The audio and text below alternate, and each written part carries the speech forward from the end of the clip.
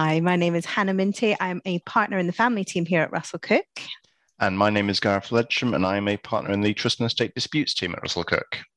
As part of our Let's Talk podcast series, we wanted to follow up very briefly on our last podcast, which touched on a crossover issue between family and private client worlds.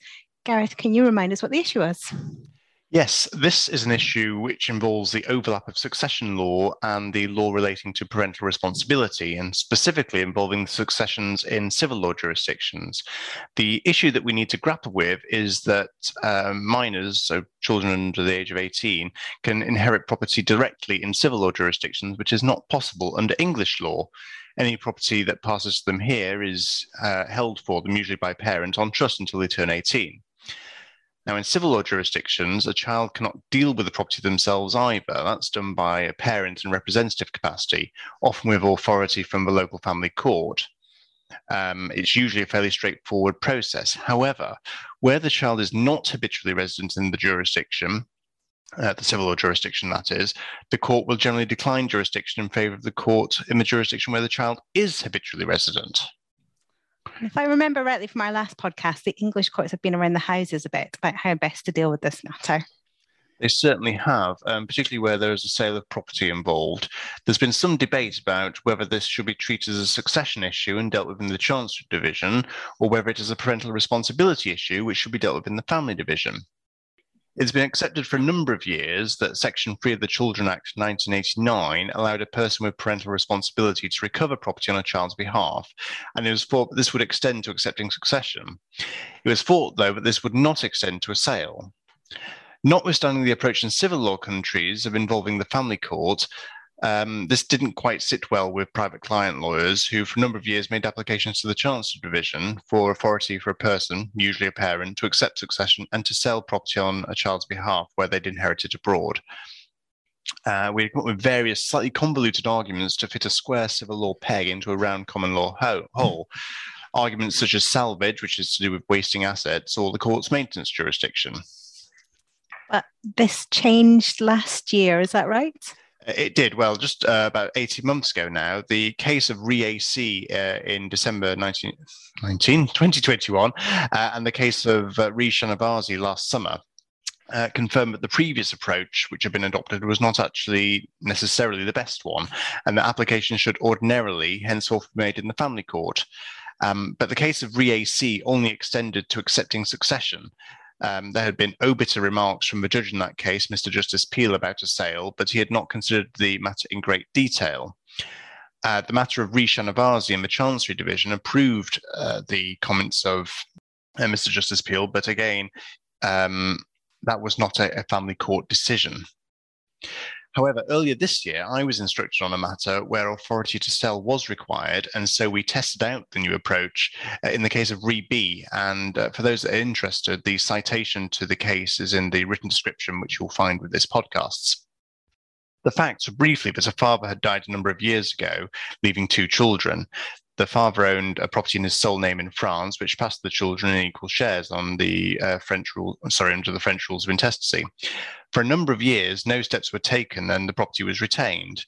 However, it became expensive to run and it was considered that the children would benefit if they had the cash instead.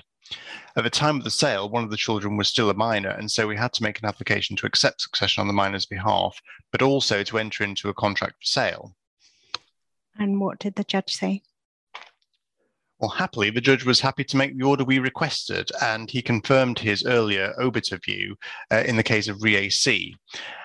Before he did so, we had explored and made submissions on the issue of a sale under the Children Act. He accepted that Section 3 needs to be interpreted in a way which adapts to different situations, such as foreign property ownership, and also that if a child could not actually make use of the property, it had not really been truly recovered within the meaning of Section 3 of the Act. We also submitted that the sale was in effect an administrative act similar to that of a trustee of property, and what we were seeking is the conversion of an asset to something that can be more easily deployed for the child's benefit. Also, as we were applying under the Children Act, we addressed the welfare checklist as to why the application was in the child's best interests. This is rather unusual in this type of case because the application concerns the administration of a child's property as opposed to a question of determining upbringing, but welfare does remain the paramount consideration. How did you apply the welfare checklist in a property-related matter? Well, you're absolutely right. The welfare of the child is the paramount consideration by the court, and it was in this case. However, the judge was very pragmatic, and a bit like Section 3, he applied a purposive approach to the question of welfare and the welfare checklist. So I think the considerations that he took into account went wider than perhaps the usual matters under the checklist, such as wishes and feelings, although those were quite important in this case.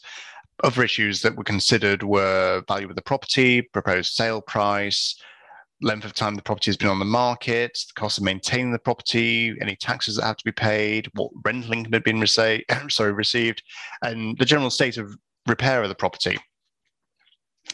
And I note that there's nothing actually in Section 3 of the Children Act that requires a person with parental responsibility to ask the court's permission. Is it really needed? Well, that's an interesting question. I think the short answer is that no, the Act does not require it, at least in terms. However, the judge did make it clear that the court should be involved.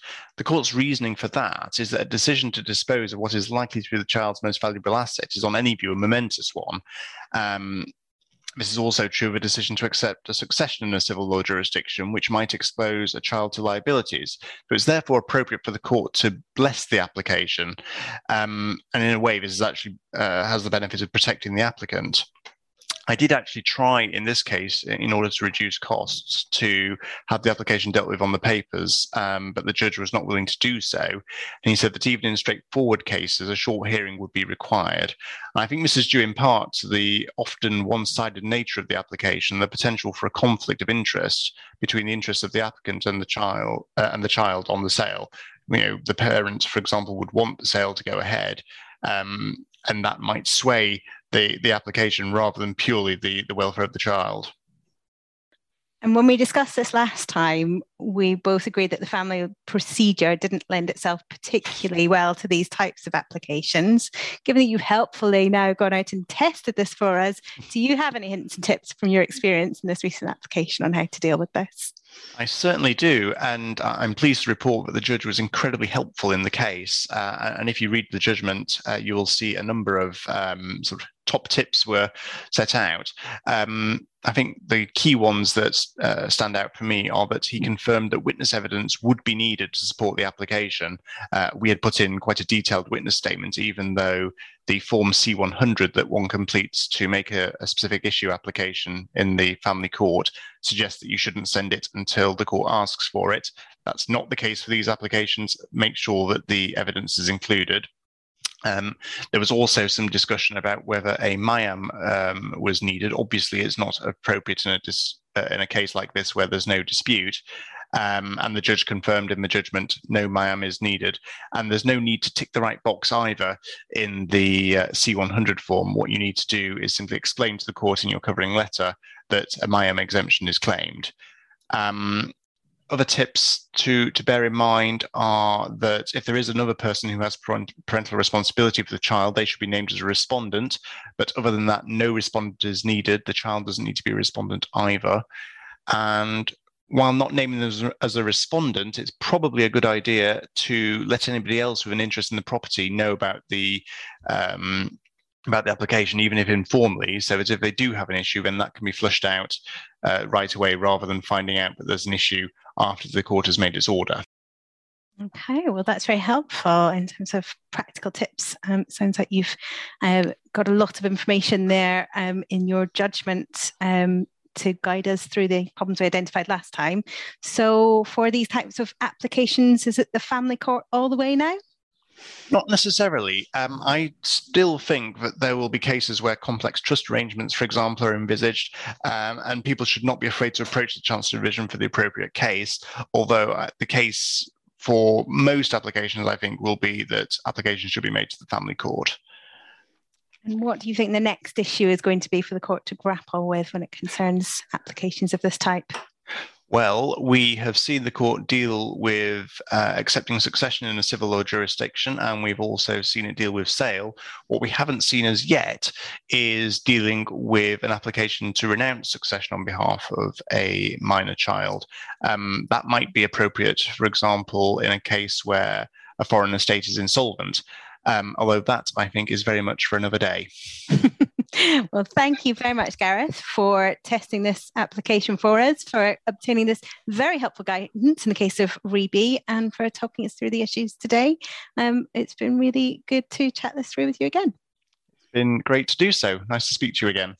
Thanks. Bye-bye. Bye for now.